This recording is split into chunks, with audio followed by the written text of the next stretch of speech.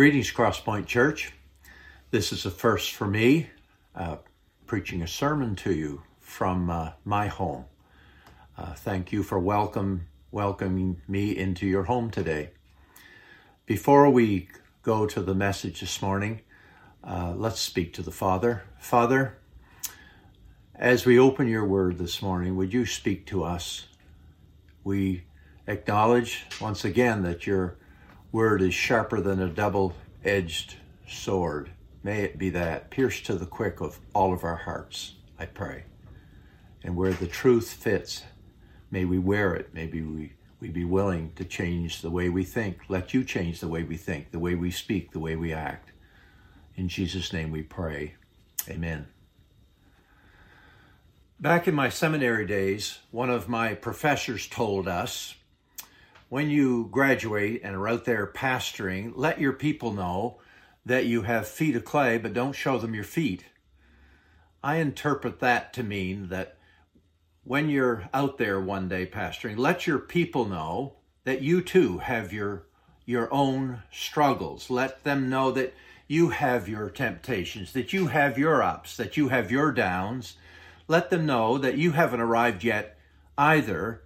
Let your people know that when you're preaching to them, you're also preaching to yourself. But don't go into every little detail, spelling out your sins and your foibles and your failures. Well, I guess I could say today that I've never preached a sermon that has any stronger application to me than this one. The title of my message today is, I Doubt It. If there is one of the original disciples that I relate to more than the others, I guess I would have to say that would be Thomas, Doubting Thomas. And this problem seems to affect most every area of my life. It was just days ago that my wife, Willow Ann, was telling me something, and my response to the information she was giving me was not very smart. I said, "Are you sure?" Well, her volume went up slightly, and she said, "Why do you do that? Why do you question me? Why do you doubt what I say?" I doubt it. You know what? I question you too. If you were to tell me something, let's say you were to give me information about the COVID-19 crisis, I doubt it. Sorry, I would probably go home and check out what you told me. This problem troubles me. It seems to invade every area of my life, including my faith. Am I alone in this struggle? I doubt it. I think not. One of my favorite authors is scholar C.S. Lewis. He once wrote these words, "Now that I am a Christian, I do have moods in which the whole thing looks very improbable.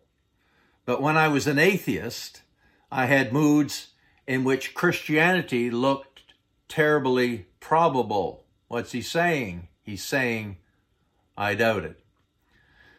These past days, I've been reading through and studying the 24th chapter of the Gospel of Luke. This is the last day of our travel through the book of Luke.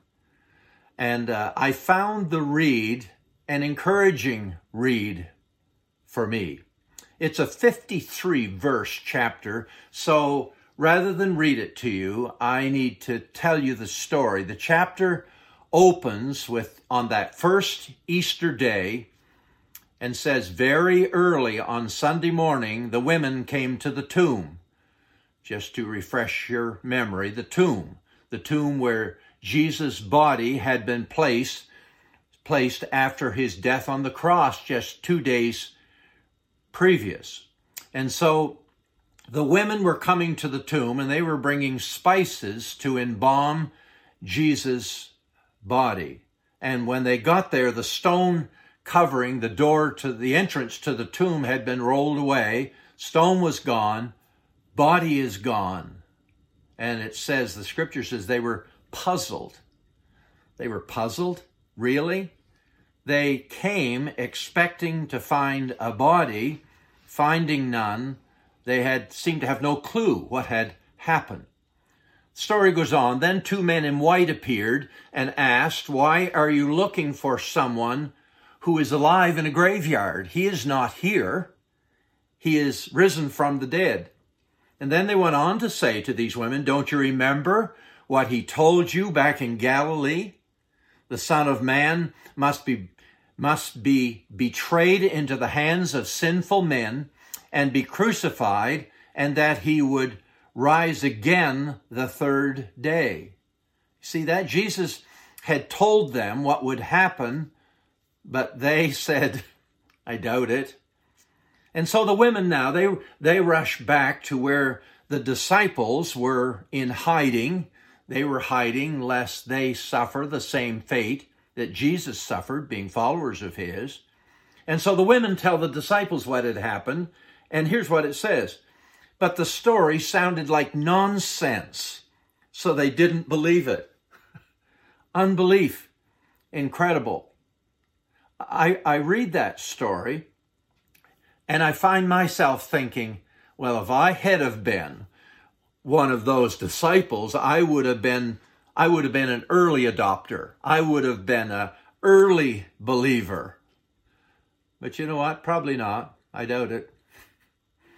Peter, after hearing that news from the women who had gone to the tomb, he's out of there like a shot out of a gun. He runs to the tomb and goes inside and saw that it was empty, and he believed, right? No, that isn't what happened. It says, then he went home wondering. Well, that sounds hopeful, I guess. I was listening to King's Church Pastor Brent Ingersoll on one of his Facebook messages a few days ago, and he made this observation.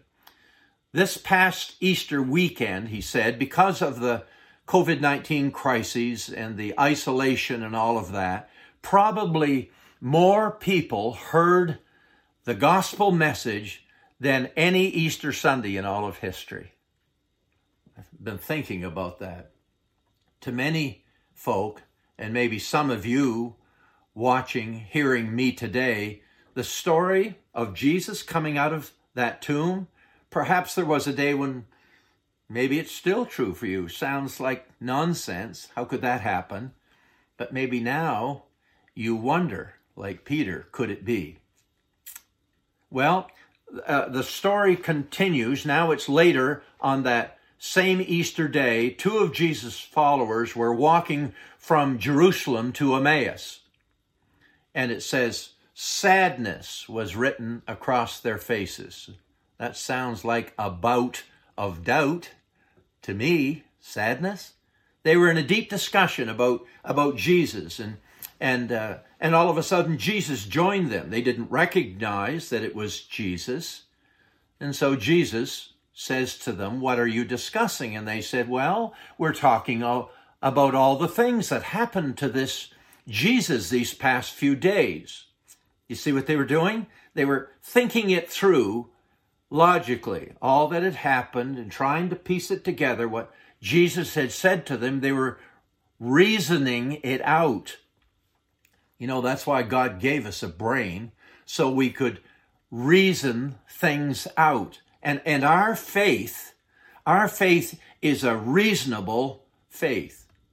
Some people today speak of faith, what Christians believe, what we hold to, as if it's a blind leap into the dark. Some people speak of faith as if you have to come into the church almost and put your brains over on a rack and go in and sit because you can't reason it. Listen, we have a reasonable faith. We do. In 1975, a long time ago, I joined 5 others in a small group here at Crosspoint. That's back in the days when we were called Olivet. Bob, Wanda, Reed, Bonnie, Willow Ann, and I, 6 of us, we formed a group because we were all struggling at that time with issues and questions, I might as well say it, doubts. And you know what? After 4.5, almost 5 years together, meeting weekly, 45 years later, all 6 of us have a stronger faith today than we had back then. You see what happened? We reasoned our way towards the faith. My own personal bout with doubt back in those days was greatly assisted by, and here I am mentioning his name again, C.S. Lewis, and especially his excellent little book, just 3 or 4 hours read. I recommend it to you. Title of the book is Mere Christianity. And what that book is really, it's a journal of his reasoned travel from atheism to faith. It was a great help to me. Well, back to the story. Now 3 of them are traveling. Jesus had joined these two followers, and they were traveling to Emmaus. And as they reasoned together, Luke tells us that Jesus took them to the scriptures. And he said to them, "You find it so hard to believe all that the prophets wrote in the scriptures? Wasn't it clearly predicted by the prophets that the Messiah would have to suffer all these things before entering his time of glory?" Then Jesus quoted passages from the writings of Moses and all the prophets, explaining all that the scriptures said about himself. Now, it doesn't mention here what scriptures Jesus took them back to. As I think about it, I'm sure this must have been one of them. This one was written 700 years before Jesus was born on this planet. Isaiah wrote it. He was wounded and crushed for our sins. He was beaten that we might have peace. He was whipped and we were healed. The Lord laid on him the guilt and sins of us all. Jesus took them to the scripture. And as he did that, what happened next is what I would call a eureka moment for those 2 Christ followers. Eureka simply means, translated, I guess, I have found it. And in this case, in an instant, they realized it's him. He's alive. Luke puts it this way: their eyes were opened and they recognized him.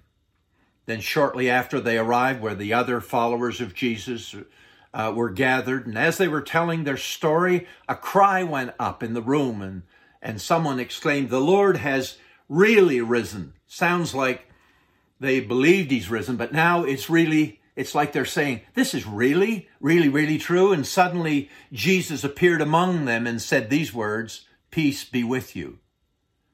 Now there's the ultimate proof, right? Jesus standing in the midst. I need to remind you that that's a proof that you and I will never be able to experience. We're never going to be able to see in the physical body. And Jesus commended Thomas after Thomas said, "I've got to see the wounds. I want to touch where the nails went through your hands." And Jesus offered that to Thomas, but said, "Blessed are those, Thomas, who believe even though they don't have the proof that you have."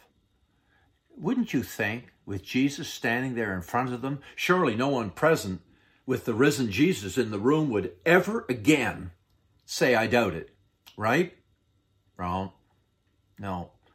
Come on. Imagine there he stands, and then they begin. The next thing that the story tells us is that with Jesus standing there, they begin waffling. It says the whole group was terribly frightened, thinking they were seeing a ghost. And Jesus said, "Why are you frightened? Why do you doubt who I am? Look at my hands." Jesus is saying, use your eyes. I'm right here. Look at my hands, look at my feet. You can see that it's really me. Use your head, he's saying. Make sure I'm not a ghost, because ghosts don't have bodies as you see that I do. Incredible, isn't it? She thought she would surprise her husband, so she showed up at his office and didn't knock at his door. She just went straight on in. And there he sat with his secretary on his lap in a somewhat intimate embrace. And she stood there in shock. He exclaimed, "This is not what you think." All evidence to the contrary. And then he says this, "Who are you going to believe, me or your lying eyes?" Now the humor in that bad joke is this husband's baffling, irrational argument against all reason, saying you can't believe your eyes. And yet that's exactly what these disciples were doing. They couldn't believe their eyes. Haven't we all said that? I couldn't believe my eyes. The disciples wouldn't believe their eyes. They listened, they looked, they touched, and still they waffled. Luke tells it this way: they stood there doubting, filled with joy and wonder. Now that's waffling, right? Stood there doubting, filled with joy and wonder, waffling between belief and unbelief. Do you ever waffle? At times, faith is solid as a rock, and other times, you ever wonder, is it really all true? Sometimes I waffle. My faith is strong and vibrant and unshakable, and then it seems, and sometimes it doesn't seem to take much. I'm listening to Tom Power on the CBC morning show Q, and his guest is affirming some commonly held assumption in our culture today that contradicts my faith. And it could be as simple as a brief reference to man inhabiting our planet 50 million years ago, totally ignoring the idea of a divine creator. And all of a sudden, I'm waffling. I stand there doubting, yet filled with joy and wonder. Jesus took them back to the scriptures when they started doing that. He took them back to the scriptures again, and Luke tells it this way: he opened their minds to understand. Hear me today. You can't go back to the scriptures too many times. The Spirit will use those scriptures to move you out of the waffling thing to a solid faith again. Well, the story ends in Bethany, where Jesus stood among them, and then the scripture says he was suddenly taken up to heaven. And the Gospel of Luke ends with these words: they worshiped him. But Matthew, in his gospel account, he ends and adds this, what I find kind of a shocking detail. Matthew says they worshiped him, but some of them still doubted after all they had witnessed, after all they had seen, after touching him. Some of them still doubted. Could it be? When I was 13, I went to the York Arena, local hockey rink here in Fredericton, and to hear an evangelist by the name of Charles Templeton. He was, at that time, friend and co-preacher of Billy Graham. At that time, many people thought, including Graham himself, that Templeton would be the prominent gospel preacher evangelist of the 20th century. But a few years later, after this time visiting Fredericton, a few years after standing in front of that big crowd that day and preaching the gospel and declaring to people that Jesus died on the cross for your sins and for mine, and declaring that he rose on the third day, and declaring that if you repent of your sins and put your trust in him, he'll forgive your sins and give you life now and life eternal. After preaching that gospel, Templeton left the ministry, left the faith, and became an atheist. Incredible. Billy Graham, you know, went through a similar struggle as did his friend Charles Templeton. Actually, they struggled together. They reasoned together. On one occasion, Templeton put this to Billy Graham: "Billy, you're 50 years out of date," and went on to insist that modern scholarship debunked much of what the Bible stated. And for a time, Billy Graham wavered. Billy Graham waffled. And then he cried out to God in prayer. God, I don't understand everything about your word or have the answers to all of the questions that Chuck is raising, but I put my trust in your word by faith. Tears stung his cheeks, and he sensed the presence of God overwhelm him in such a way that he hadn't felt in many months. And the next morning, Billy fulfilled his obligation to preach. He preached with a new authority, and hundreds of people made decisions for Jesus Christ at that service. And history tells the rest of the story. Maybe more people came to faith in Jesus Christ in the 20th century through his preaching and his influence, Graham's influence, than perhaps any other person who lived in that century. Let me share with you now 3 closing statements about doubt. And the first statement, I'm going to call it an encouraging word. Here it is. Doubt is universal. Charles Spurgeon, great pastor and evangelist of the 19th century, on one occasion said this, quote, "I think when a man says, 'I never doubt,' it is quite time for us to doubt him." End of quote. The very first Easter day, the women, came to the tomb and rushed back to tell the 11 remaining disciples, who had been traveling with Jesus and heard everything he said for 3 years, they didn't believe it. Doubt is universal. Those original disciples, Martin Luther, C.S. Lewis, Billy Graham, me, I can't believe I just put myself in that group. Everyone. My point is that everyone battles with doubt now and then. Doubt is universal. And I call that an encouraging word. Everybody doubts sometimes. Here's the second. The second statement is a realistic word. Doubt is relentless. Never lets up. Keeps coming back. Quick walk through Luke 24 again. They didn't believe. And then they wondered. And then they reasoned. And then they went back to Scripture. And then they were certain. And then they waffled. And then they were convinced. And then they stood there doubting. Then they worshiped. And some still doubted.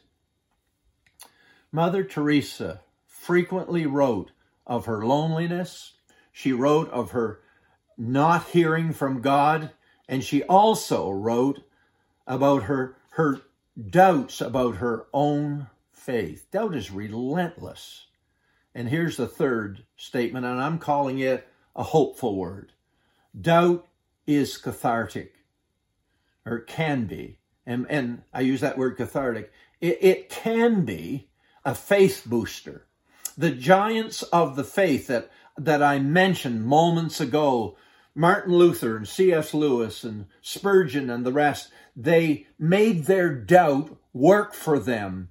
They integrated doubt into their faith. What am I saying to you? I'm saying to you that they stumbled at times, but they stumbled forward. And that gives me hope.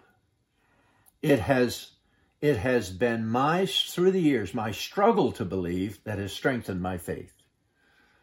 Friends, I know sometimes it seems like the whole world doesn't believe. Can I quote C.S. Lewis one more time? He said, "When the whole world is running towards a cliff, he who is running in the opposite direction appears to have lost his mind." I believe.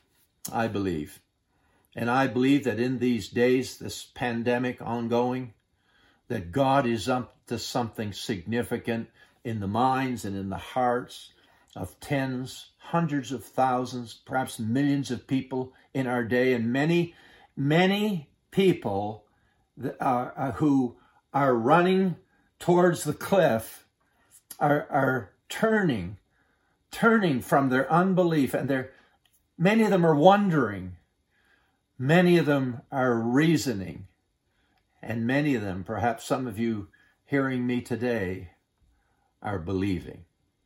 I believe. I believe. I'd like for us to close this message. I'd like to close this message by reading to you the Apostles' Creed. It's just a declaration of what we believe. And the words will appear here on the screen in front of me. Why don't you say it with me, will you?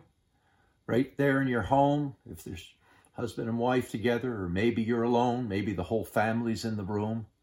But would you say it with me? Would you declare it right out loud? Say it with me.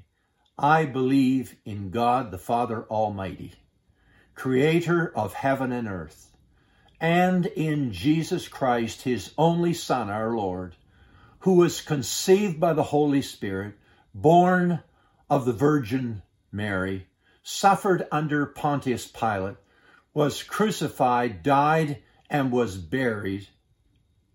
He descended into hell. On the third day, he rose again from the dead. He ascended into heaven and is seated at the right hand of God the Father Almighty. From there he will come to judge the living and the dead. I believe in the Holy Spirit, the Holy Catholic Church, the communion of saints, the forgiveness of sins, the resurrection of the body, and life everlasting. Amen. I believe. Do you believe?